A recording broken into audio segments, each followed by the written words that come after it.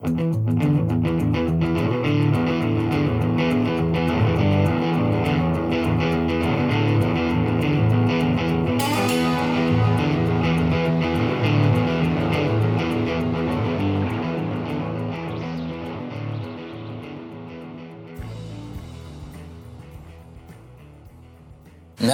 ben Mehmet. Merhabalar, ben Gökhan. Görsel Şehir'in yeni bir bölümüne hoş geldiniz. Hoş geldiniz. Evet, sonunda haftalar sonra bir kişiyle röportaj bölümü daha yapabiliyoruz. Evet, çok şükür. Çok şükür. Uzun süredir kovalıyoruz Sezgin'i. İki ajans arasına sıkıştırdı bizi. Yakaladık. Bundan sonra biliyorsun reklamcılar yoğun insanlar Mehmet, öyle. Çok iyi biliyorum. Randevu alma zorluğundan dolayı. Biliyorum. O yüzden biz de bu boşlukta bugün Sezgin'e konuk olduk. Hoş geldin Sezgin. Merhaba, hoş bulduk. Ben de Sezgin. Ben de sizin gibi giriş yapayım. Evet, sen de Sezgin. Sezgin Rızaoğlu. Sezgin, sen ne iş yapıyorsun abi? Ben ne iş yapıyorum? Az önce söylediğin şey, işte bir reklam ajansında çalışıyorum. O meşgul reklamcılardanım. Evet. Bir reklam yazarıyım ajansta. Evet. Biz şimdi bugüne kadar ki bölümlerin çoğunda sağlı sollu geçirdik. Demediğimizi bırakmadık. Reklam ajanslarına. Şimdi artık bir de bu sefer o tarafa geçelim dedik. Yani abi işte dinlediğim şeylerde çok fazla yüklendiğinizi gördüm. Söz hakkı. Evet. Sizi telefonla aradım. Bütün reklamcılar adına sen kurtaracaksın bugün inşallah. Asıl bizim yakalamamız gereken, daha çok sıkıştırmak için Producer'lar değil mi? Evet. Ona da gireriz ya. Şimdi süreçleri öğreniriz herhalde arka süreçlerde neler olduğunu. Şimdi istersen İlk işin ne olduğunu öğrenelim. Reklam yazarı ne yapar? Reklam yazarı ne yapar? Dışarıdan çok havalı gözüküyor. Bacak üstüne atıp işte bütün gün fikir bulan, fikir arayan insanlar olarak gözüküyoruz. Realde ne yapıyoruz? Bir markanın işte sloganından tutun da başlığına kadar, işte film, radyo spotuna kadar, ilan metnine kadar her şeyin yazılmasından sorumluyuz. Eski tabirle metin yazarı diye geçiyor. Yeni tabirle reklam yazarı. Çünkü eskiden sadece metin yazarken şimdi her şeyden sorumluyuz. Yani bu bir post yazılımından tutun da filmin yazılmasına kadar, sloganın bulunmasına kadar, fikrin bulunmasına kadar. Onun için reklam yazarı tabiri daha geniş olduğu için daha doğru bir tabir. Ağır bir işmiş o zaman. Evet, ağır bir iş gibi gözüküyor ama tabii ki bunu tek başına yapmıyoruz. Yani buradaki bir fikir bulma sürecinde art direktör diye bir kavram da var. İşin görsel kısmından sorumlu. Hı-hı. Ama aynı zamanda fikir kısmından da sorumlu. İşte bir grup olarak bakarsak alt kademeler de var. Yani alt kademe derken aslında olarak bahsediyorum, işte junior yazar, senior yazar. Üst kademeleri var, grup head'ler. Daha onun üstü de kreatif direktör. Aslında bir bütün, bir ekip olarak baktığında o ağır olarak gözüken iş daha da hafifliyor. Peki şu bölümleri de bahsedelim, sonra bu süreçlere geçeriz. Sen nasıl başladın abi? Yani nasıl bir insan reklamcı oluyor ya da reklam yazarı oluyor? Nedir bunun? Var mı bir kuralı ya da bir genel akışı? Bir kuralı yok. Bence hayata bakış açısıyla ilgili bir şey bu. Sadece reklam yazarlığı için de geçerli değil. Ben bir şey üretmeyi seviyordum. Hala seviyorum. Lisedeyken bir şey üretmek istediğim için seçtiğim meslek dallarından biriydi reklam yazarlığı.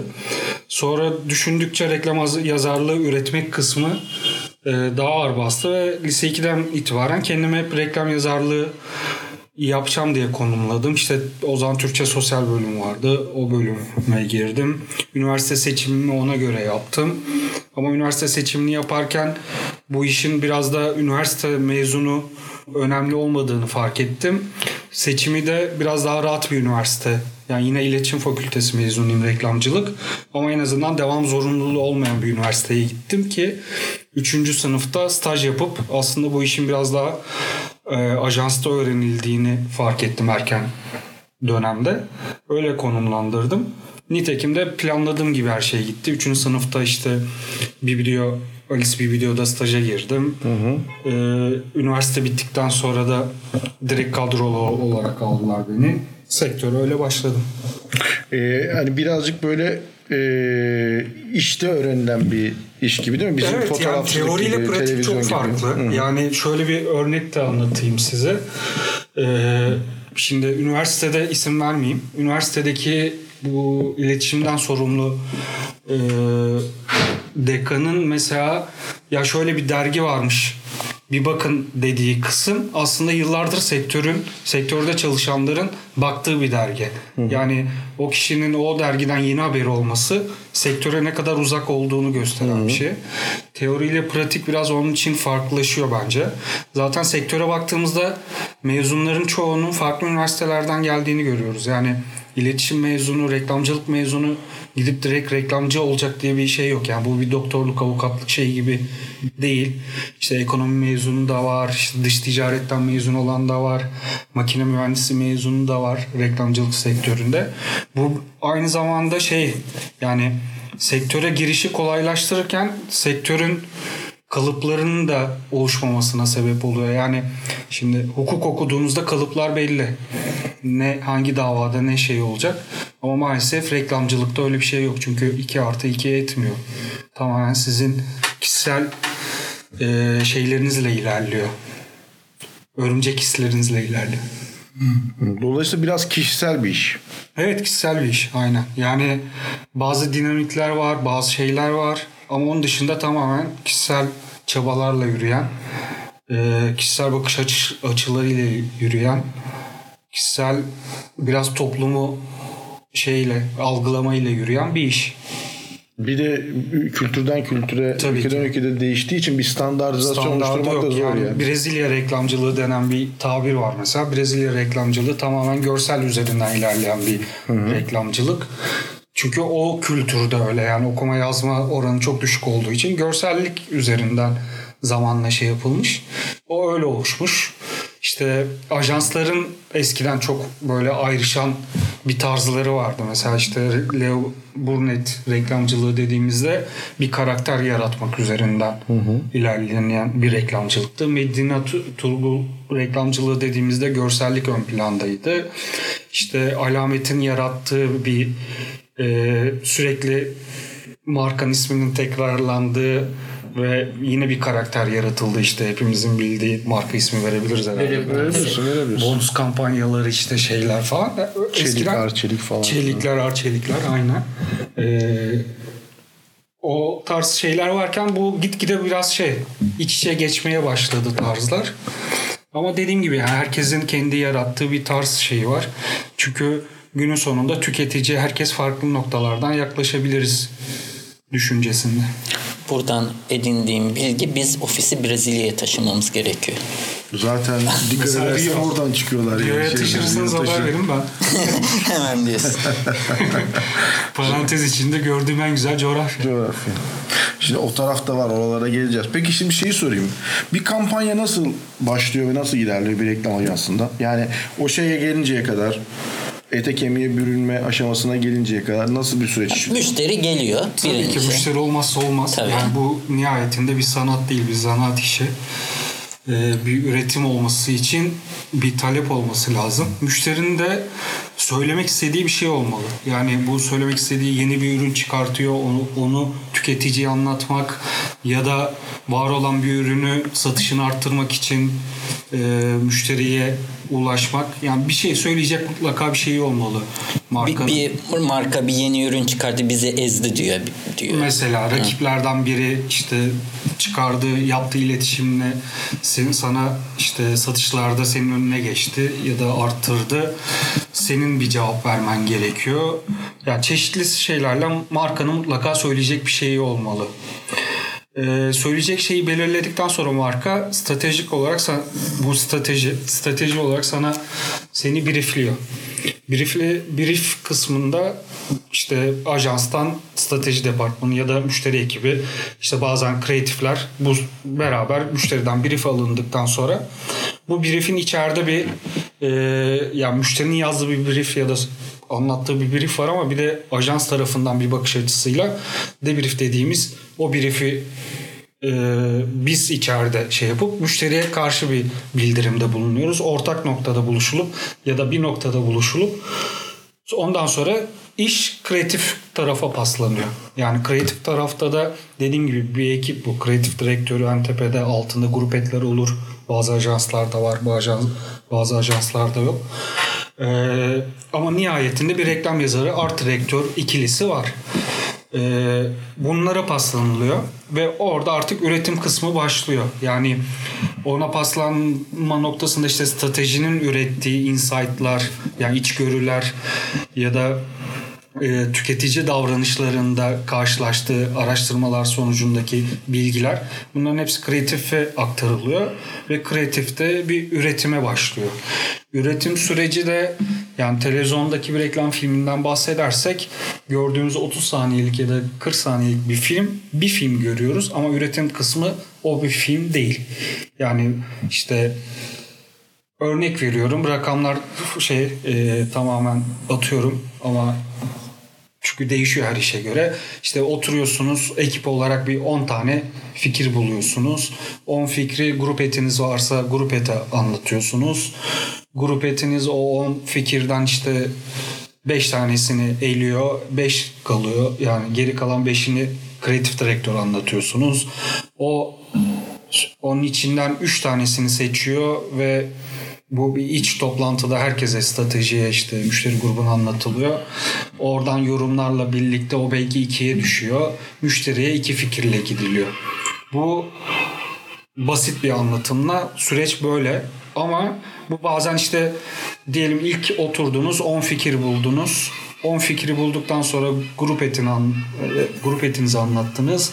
O 2 tanesini aldı. Yanına 2 tane daha koyalım dedi. İkinci tur çalışmaya başladınız. Orada bu sefer biraz yoruldunuz. 10 fikir bulamadınız diyelim. 5 fikir buldunuz. Yani ilk etapta televizyondaki bir fikir o 15 fikrin arasından çıkıyor. Yani sürekli bir üretim aşaması olması lazım. Sonunda da müşteriye anlattınız. Müşteri işte o 2 fikirden birini seçti diyelim. Artık üretim aşamasına başlayabiliyorsunuz. Ya da dediğim gibi bu en basit süreç. Müşteri bir ikinci tur isteyebiliyor. İşte 3. tur oluyor bazen. Yani 7 tur çalıştığımızı ben hatırlıyorum. Değişiyor. Öyle bir işte 2+2'si yok maalesef işin.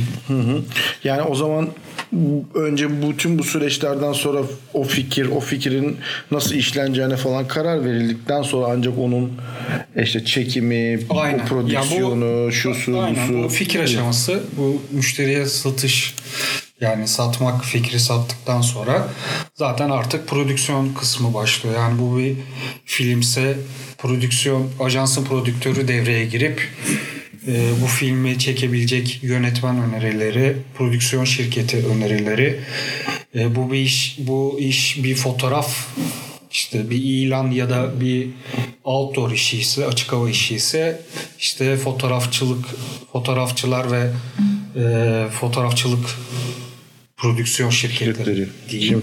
Onlarla iletişime geçiliyor.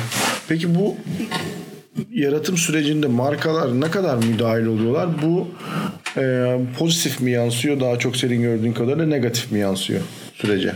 Mesela benim çok sık duyduğum bir şey, Türkiye'de markalar daha çok yazıyor. Yani ne istediklerini söyleyip bir şekilde bu şekilde olmasını zorluyorlar falan gibi söylemler duyuyorum ben.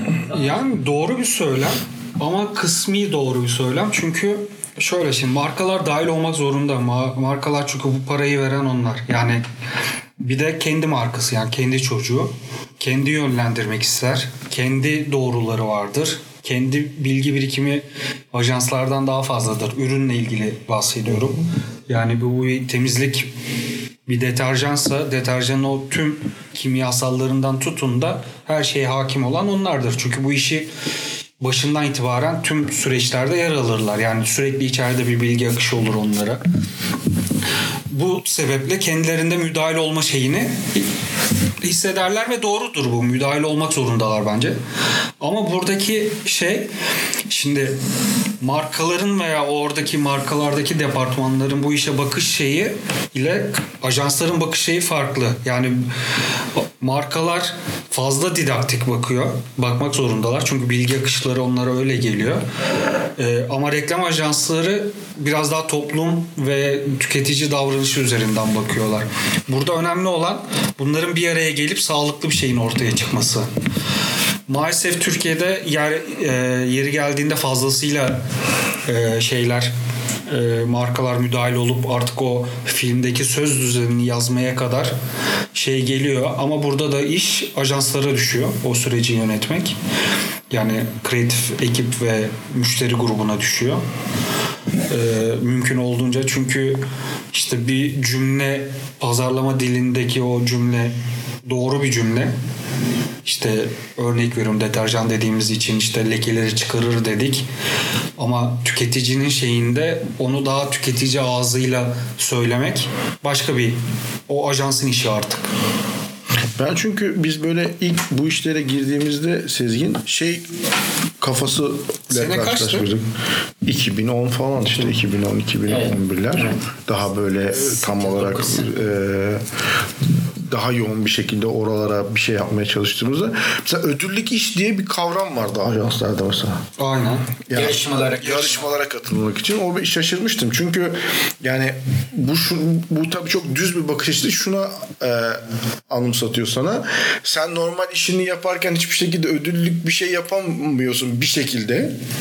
Riske giremiyorsun çünkü. Yani sürecin bir sebebi, bir etkeni sebebiyle yaptığın yani günlük rutinin içinde yaptığın işleri de ödüllük olarak görmüyorsun ki bir ödüllük iş diye bir proses işliyor ve burada o iş aslında hani bu yarışmalarda mutlaka bir yerde de yayınlama falan filan şeyleri var ya, zorunlulukları var ya, onun için ajans cebinden para verip bir tane dergide onu yayınlatıyor aslında, yani kendi Kocaeli Körfez gazetesi falan gibi saçma sapan bir yerde.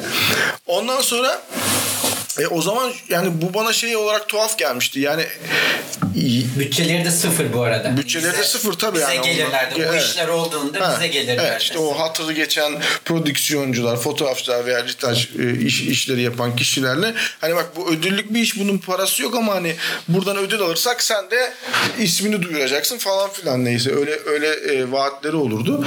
Demek ki yani normal burada bir sıkıntı var ama hani normal rutinimizde biz ödüllük bir iş yapabilecek potansiyele sahibiz. Ama bir sebepten dolayı ödüllük bir iş yapamıyoruz. Ya ben ona şöyle bakıyorum. Şimdi ödüllük işten kasıt ne? Ödül nihayetinde... Sözünü kestim. Yani şunun için sordum. Bu yurt dışında da böyle midir? Mesela. Yani bir Fransız ajansı ya da bir ajansın Fransa ofisi de ya da Almanya ofisi de Amerika ofisi de böyle mi yapar bunu? Ya çok bilmiyorum. Çok çalışmadım yurt dışında. Çok istedim bir dönem yurt dışında ve ona göre adımlar da attım ama yani yurt dışında çalışmak, hele ki bir reklam yazarı için ayrı bir şey. Yani kültürüne, diline hakim olma durumu bir art direktöre göre daha zor iş bulma süreci. Onun için yurt dışındaki süreçler yani net olarak böyle mi değil mi diyemem. Ama yurt dışındaki üretim kalitesine baktığımız zaman zaten ortaya çıkan şeyler ödül kısmına daha ağır basıyor. Buradaki temel şey de az önce senin Mehmet'in söylediği şey risk. Ya bizim Türkiye'de risk almak az. Öyle olunca bu markaları da yansıyor. Yani biz normal hayatımızda da zaten risk yani hayatımızla ilgili risk azaldığımız için bir de üstüne sorumluluk olarak bir marka verdiklerinde onda da risk alma şeyi az olur. Risk az aldığın zaman da ortaya çıkacak şeyler daha net, daha garanti işler olur. Şimdi normal üretilen yani markanın parasını verip yayına giren işler kime sesleniyor? Tüketiciye sesleniyor. Ödüllük işler kime sesleniyor? Nihayetinde o jüride oturan 5-6 ya da 10 kişi, kaç kişiyse onlara sesleniyor. Bunların birbirinden ayrı olması bana normal geliyor. Ya ben de başta mesela girdiğimde şaşırmıştım o ödüllük çalışacağız denildiğinde. Ama bir taraftan da şimdi reklamcılığın yaşadığı şöyle bir şey var. Şimdi zanaat gibi gözüküyor ama bir taraftan da işte art direktör var, sanat yönetmeni. Hı hı. Şimdi bir tarafı da işin sanat kısmı da var. Yani ruhun okşanması da var. Ödül kısmı biraz ruhun okşanması. Buradaki ideal şey ikisini bir arada yapabiliyor olmak. Yani örnek veriyorum mesela işte Apple'ın 2015 yılında yaptığı işte Apple iPhone tarafından çekildi kampanyası. yanlış hatırlamıyorsam TBWA Los Angeles'ı yapmıştı. Şimdi o hem tüketiciye seslenen bir iş ama hem de bir taraftan büyük ödüller, Grand Prix'ler alınan, Cannes'da Grand Prix aldıkları bir iş oldu. Şimdi bunları bir arada yapıyor olmak zaten ikisini aynı potada eritmek demek. Yani bu daha fazla bence ruhu okşayan bir şey. Ben sektöre başladığımda her anlamda tatmin sağlıyor. Tabii ki yani hem tüketiciye ulaşıyorsunuz hem de jürideki insanlara ulaşıyorsunuz. Sektöre ilk başladığımda ilk kreatif direktörüm Ozan Barışlı demişti, yani günlük işlerle, ürettiğin işlerle ödül almak daha keyifli demişti. Zamanla o duyguyu da anladım açıkçası. Ya bu bir ideal durum ama o tabii her ideal durum gibi ulaşması biraz daha zor. İdeali yapamadığımız zaman da bu sefer ödüllük iş çalışmaya başlanılabiliyor. Bu da normal bir şey. Artık galiba çok bize öyle şeyler gelmiyor. Ya bitti ya da biz o ekosistemden çıktık belki de. Bilmiyorum. Hala ödül için böyle ayrı şeyler devam ediyor mu piyasada? Ya ağır basmaya başladı. Bilmiyorum, ya da benim çalıştığım ajanslardan dolayı öyle oldu. O ajanslarda öyle oldu daha doğrusu. Normal var olan işle ödül almaya çalışma şeyi ağır bastı. Ama hala ödüllük çalışılıyor. Sadece burada bazı mecralar değişti. Yani mesela eskiden en garanti ödüllük çalışılacak mecra ilan ve outdoor'du. Çünkü en çabuk üretebileceğin şeydi. Yani genellikle biz böyle kreatifler olarak da yumurta kapıya dayanınca yapan kişileriz. Bu biraz da bizim genlerimizden gelen bir şey. Öyle olunca ödüllük kısmı da son ödül yarışmasına bir ay kala, mesela başvurulara bir ay kala ödüllük çalışmalıyız deniliyor. En kolay ve en düşük bütçeli yapılabilecek şeylerden biri de ilan ve outdoor olduğu için mesela ağırlıklı ilan, outdoor çalışılırdı. Şimdi yavaş yavaş dijital dünya ile birlikte o diğer mecralara da kaydı. Orada da hala ödüllük çalışılacak şeyler devam ediyor aslında. Bu Türkiye'nin son dakikacılığı yani gerçekten her yere işlemiş durumda. Evet. Ben şöyle söyleyeyim. Ağustos ayında American Postal Service için post prodüksiyon işi yaptık. Ağustos ayında ve kampanya Noel kampanyasıydı. Noel kampanyasının geleceği belli. Yapıyorsun. Ağustos'ta hazırladık. Muhtemelen ben onları Eylül ayında falan gönderdik. Ekim, Kasım'da giriyordur. Aralığa kadar yapıyor. Rahat yapılıyor. Türkiye'de bu son dakika mesela bu ödül işlerinin de tarihi bellidir. Yani bir yıl öncesinden, 2 yıl öncesinden bile bellidir onlar. Ama hep son bir aya geldiğinde tamam buna girelim deniyor veya da. Yani şöyle genellikle de oluyor. Günlük işlerin içinde onlara ağırlık veriyorsunuz. Ondan sonra ya bugün bakarım, yarın bakarım. Fikir anlatmanız lazım. Bugün çalışırım, yarın çalışırım denile bir bakıyorsunuz o bir yıllık süreç geçmiş ve size 2 ay kalmış mesela yarışma. Yani Cannes'a örnek verirsem her zaman Haziran ayında ödül töreni olur, işleri görürsünüz, size bir heyecan gelir, bu önümüzdeki sene benim de bir şeyler yapmam lazım dersiniz. Bu ajans olarak da söylenir. Yani bellidir, Haziran'dır ödül töreni, Haziran'dan çıkmışsın, Temmuz ayında bu heyecanın, bu vardır, başvurular Nisan'dır. Bütün sene bir şey çıkmaz. Yani çıkmaz dediğim bu süreçlerden dolayı, günlük işler anlattıklarımdan dolayı. Sonra gelir Ocak, Şubat, yine sıkışırsınız. Hadi bir şeyler yapalım modunda. Ya bellidir Nisan'dır o. Ödül töreni de Haziran'dır. Yani dediğin gibi her yıl belli o.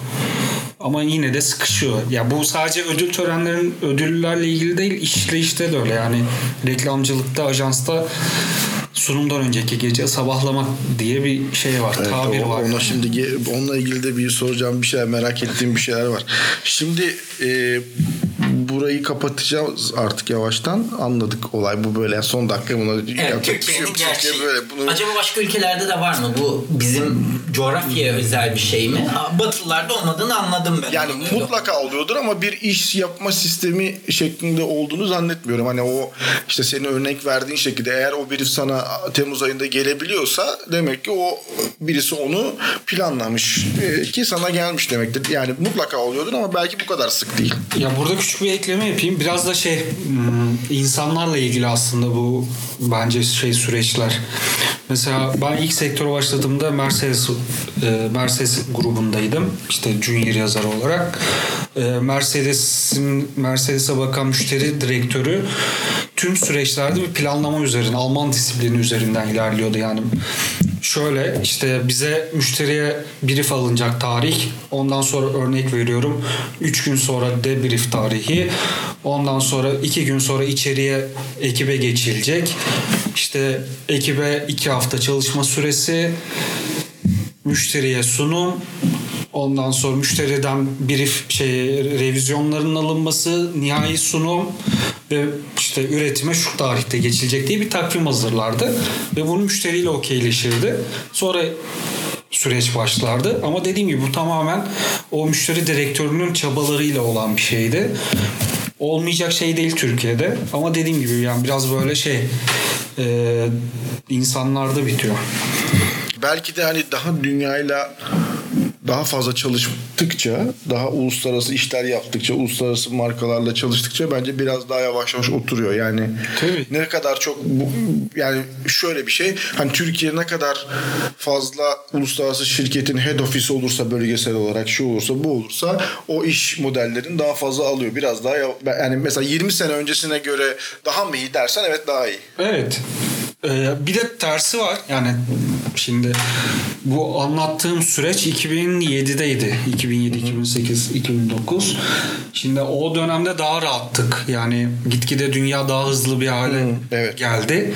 Şimdi o sürecin mesela o bahsettiğim Alman disiplinindeki iş süreci günümüzde olabilir mi? Yani o kadar disiplinli olabilir mi? Müşterinin beklentilerini düşündükçe biraz zor gibi geliyor. Şimdi onunla alakalı bir soru soracağım. Bence bunu birazcık bu sosyal medya işi bozdu. Yani oradaki şeyi kırdı. Çünkü hani bunu sana soracağım. Sosyal medya hem yeni bir mecra olarak işin içine girdi. Hem de kendisi bir mecra olduğu için de bazı aslında daha önce işin içinde olmayan bazı figürleri de işin içine soktu. Aynen. Dolayısıyla bu aslına bakarsan senin dediğin gibi tabii bir de muazzam bir hız getirdi. Çünkü hani o an arttı. Evet, hem üretimin yüklemen gereken ya da yapman gereken yayının sıklığı arttı, hem de hemen hemen herkesin bir şekilde girebildiği bir alan açtığı için şimdi mesela outdoor'a herkes ilan veremez. Sonuçta var onu verecek olan insanlar belli. Evet, bir bütçe lazım, bir şey lazım. Yani bu TV reklamı, radyo reklamı veya işte dergi, basılı gazete, bunların kimin nasıl vereceği metodolojileri belliydi. Ama sen şimdi bugün bir YouTube'da veya Instagram'da kimin nasıl bir aksiyon alacağını, ne yapacağını kestirmen imkansız. Çünkü herkes girebiliyor bedava neredeyse. Tabii yani tüketicinin ürettiği bir şey de senin reklamına dönüşebiliyor. Evet. Yani eskiden işte bir stüdyoya girilip fotoğraf çekimi ya da film ya da dışarıda film çekip sen kendi reklamını yayınlaman gerekiyordu. Şimdi tüketici yaptığı bir şeyde masaya koyduğu ürünle birlikte senin reklamını da yapabiliyor. Yani bayağı değişti. Mecralar bayağı İşte onu değişti. soracağım. Nasıl değişti? Bunu yani ne gibi değişiklikler getirdi? Bir de bu sosyal medya üzerinden artık popülerleşen ve kendisi de bir fenomen olan veya işte bir takım kitlelere ulaşma kabiliyetlerini elde eden insanların sektöre ne gibi değişiklikler getirdi? Mesela eskiden blogger toplantısı diye bir şey yoktu ama şimdi bir marka değil mi? Bir reklam kampanyası yapmak yerine ya da X miktarda bir büyüklükte bir kampanya yapmak yerine onun yerine 10 tane bloggerla çalışmayı da tercih edebiliyor veya bir bütçelerin bir kısmı ister istemez ona kaydı. Sen şimdi yani önceki versiyonda da vardın işte 2007, 2008'de bu kadar değildi. İşte ama 2018, 2019, 2017'lerden itibaren de ağırlığı çok arttı. Sen nasıl bir farklılık ya da değişim gözlemliyorsun? Bu pozitif mi yansıdı, negatif mi yansıdı? Temel fark bence dijital dünya ile birlikte ölçülebilirlik şeyi arttı. Yani eskiden ilan işte televizyona verdiğiniz reklam bir ölçülebilme kriteri işte reytinglerle yani verdiğiniz o aralık işte akşam kuşağına, İstatistiksel. aynen akşam kuşağına veriyordunuz. Onun reytingi üzerinden kaç kişiye ulaşabildiğini hesaplıyordunuz. İlanı veriyordunuz. İşte ilan gazetenin tirajı üzerinden hesaplıyordunuz. Ama dijital dünya ile birlikte tıklanma sayıları altta, o YouTube'un altındaki o şu kadar kişi tarafından izlenildi rakamı ya da işte Instagram'da şu kadar like aldı şeyi, rakamı net. Yani öyle olunca ister istemez markalar tarafından oraya ilgi fazlasıyla arttı. Çünkü şimdi pazarlama departmanlarının şöyle bir şey var. Sorumluluğundan bahsetmiştik. Ellerinde bir bütçe var. Onların da yukarıya sorumluluğu var. Şimdi günün sonunda ürettikleri şeyin tüketiciye nasıl ne kadar ulaştığını hesap vermek zorundalar. Yani bu kadar para harcıyorum ben ama bu kadar kişiye ulaştım demek zorundalar. Şimdi dijital dünya bunu kolaylaştırdı. Yani bir anda bir de ilk girişle birlikte daha hesaplıydı. Yani bir reklam filmi çekmekten, bir ilan hazırlamaktan daha hesaplı olduğu için az parayla daha fazla kişiye ulaşıldı. Öyle olunca da dijital dünyanın, sosyal medyanın gücü fazlasıyla ön plana çıktı. Benim orada görüşüm, narzane görüşüm, dijital dünyayı ilk etapta ayrı bir yer gibi konumlandırmak bence hataydı. Yani hep diye konuşuyoruz ya, mecra.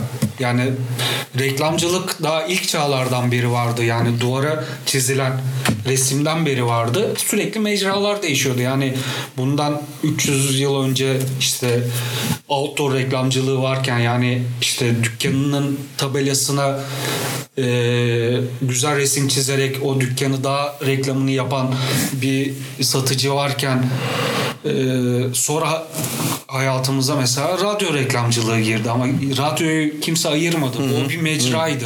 Televizyonla birlikte televizyon reklamcılığı girdi. Şimdi dijital girdikten sonra dijital tamamen ilk etapta ayrıldı. Bence burada konvansiyonel ajansların da hatası oldu. Yani çünkü o şeyler çıktı biraz onu. Dijital reklam ajansı diye ayrı bir şey çıktı. O hatta bir süre birazcık daha böyle çılgın gençlerin veya biraz daha olaya farklı bakan insanların konvansiyonel reklam dünyasının da kendine yer bulamayıp oralara farklılaştılar. Onlar küçük küçük butik ajanslar oldu orada bir sürü. Bazısı büyük oldu. 41-29 gibi. İşte onlar, ama işte dediği şey çok doğru. Orada bir büyük markalar bir tanımlama hatası yaptı ve o tanımlama hatasından dışında kalan bir kesim orada bir anda korkunç bir bütçeye ulaştı. Yani acayip büyüklükte işler yaptılar ve bunlar da şöyle, bir de hani karlılığı çok yüksek işlerdi Sezgin. Şimdi sen bir reklam filmi çekiyorsun. Çok büyük bir bütçe var orada ama o bütçenin içerisinden ajansa gerçekten ne kadar para kalıyor? Çünkü maliyetin de çok yüksek. Film çekiyorsun, onun oyuncusu var, yönetmeni var, set ekibi var, medya satın alması var, osu var, busu var. Sonuç itibariyle şöyle düşünüyorum. Kaç lira harcadım buna? 500 bin lira. Ortalama nedir bir televizyon reklamı? Mesela 3 aşağı 5 yukarı bir kampanya nedir Türkiye'de mesela? Yani kampanya başlasın. Net bir şey söyleyemem. Çünkü genel böyle. Her şeyin şimdi teliflerle şeylerle birlikte işte o reklam filmler de çekilecek. Bir evde çekilecekse başka bir maliyet. Dışarıda çekilecekse oranın kirası bilmem neyi başka bir maliyet. Stüdyoda çekilecekse başka bir maliyet. Ama genellikle şöyleydi. Değişti mi değişmedi mi o konuda bir net bilgim yok şu anda ama medya bütçesinin %15'i, %10'u, %15'i prodüksiyona harcanırdı. Yani siz işte 5 milyon medya bütçeniz varsa onun %10'u 500 bin yapar. Ben biraz Türkçe sosyalciyim, yanlış hesapta olabilir. Ama 500 bin yapar. Orada da işte 500 bin lirayı şeye harcarsınız. Prodüksiyona harcarsınız, üretime harcarsınız. İşte hatta ben sana şöyle bir örnek... Canik'te demişti bir bölümde. 1 milyon liran yoksa hiç televizyon reklam kampanyası düşünme gibi bir lafı var. Hayır bak şöyle, yani yanlış hatırlıyor olabilirim ama eğer 1 milyon liralık bir film yapıp da onun arkasına 10 milyon liralık bir bütçe koymuyorsan o 1 milyonluk filmi çöpe atıyorsun demektir. Benim bir arkadaşım, liseden arkadaşım Evyap'ta çalışıyordu. Marketing tarafında değil, üretim tarafında. Orada mesela tespiti yapılmıştı bir süre sonra. Yani biz bir takım reklam faaliyetleri yapıyoruz ama o reklam faaliyetlerinin arkasına yeteri kadar medya satın alması koymadığımız için yaptığımız reklam faaliyeti bilinirliğe, daha da önemlisi raftan satın almaya dönüşmüyor. Şimdi orada bir de şey de var. Hani markaların faydası da biraz farklı. Şimdi bazı markalar var. Sen orada marka bilinirliğini arttırmak için yapıyorsun aslına bakarsan. Ama bazı markalar var ki onlar zaten bilinirlik diye bir sorunu yok. Onların bir marketteki rafta rekabet problemi var. Yani bir adam marketin bir X bir rafına herhangi bir ihtiyacı için gittiğinde, diyelim ki bu bir sabun olsun. Onun da 10 tane sabun markası var. Hadi bunun 5 tanesi fiyat performanstan farklılaşıyor. Onun listesinde değil ama onun fiyat skalasında olan 5 tane marka var. Şimdi A'yı mı alıyor, B'yi mi alıyor, C'yi mi alıyor? Dolayısıyla onlar hatta şeyi de ölçüyorlardı. Kampanya yaptık. Kampanyanın bizim raf satışlarımıza ne kadar etkisi olduğu. Çünkü o markanın dediğim gibi bilinirlikle ilgili bir sorunu yok zaten. Sattırmak için yapıyor bunu. Stratejilerini değiştirmişlerdi. Yani artık buna, yani şuna gelmişlerdi. Siz dediğim gibi işte 500 bin lira harcadığın bir şeye 5 milyon lira koymuyorsan arkasına satın almalı, yapma. Çöpe atıyorsun o parayı. Çünkü o sana olarak dönmeyecek. Özellikle raf satışlarında falan bu vardı. Ve böylece Sezgin'le yaptığımız sohbetin ilk bölümünü bitiriyoruz. Önümüzdeki hafta ikinci ve son bölümü yayınlayacağız. Sizlere güzel bir hafta dileriz.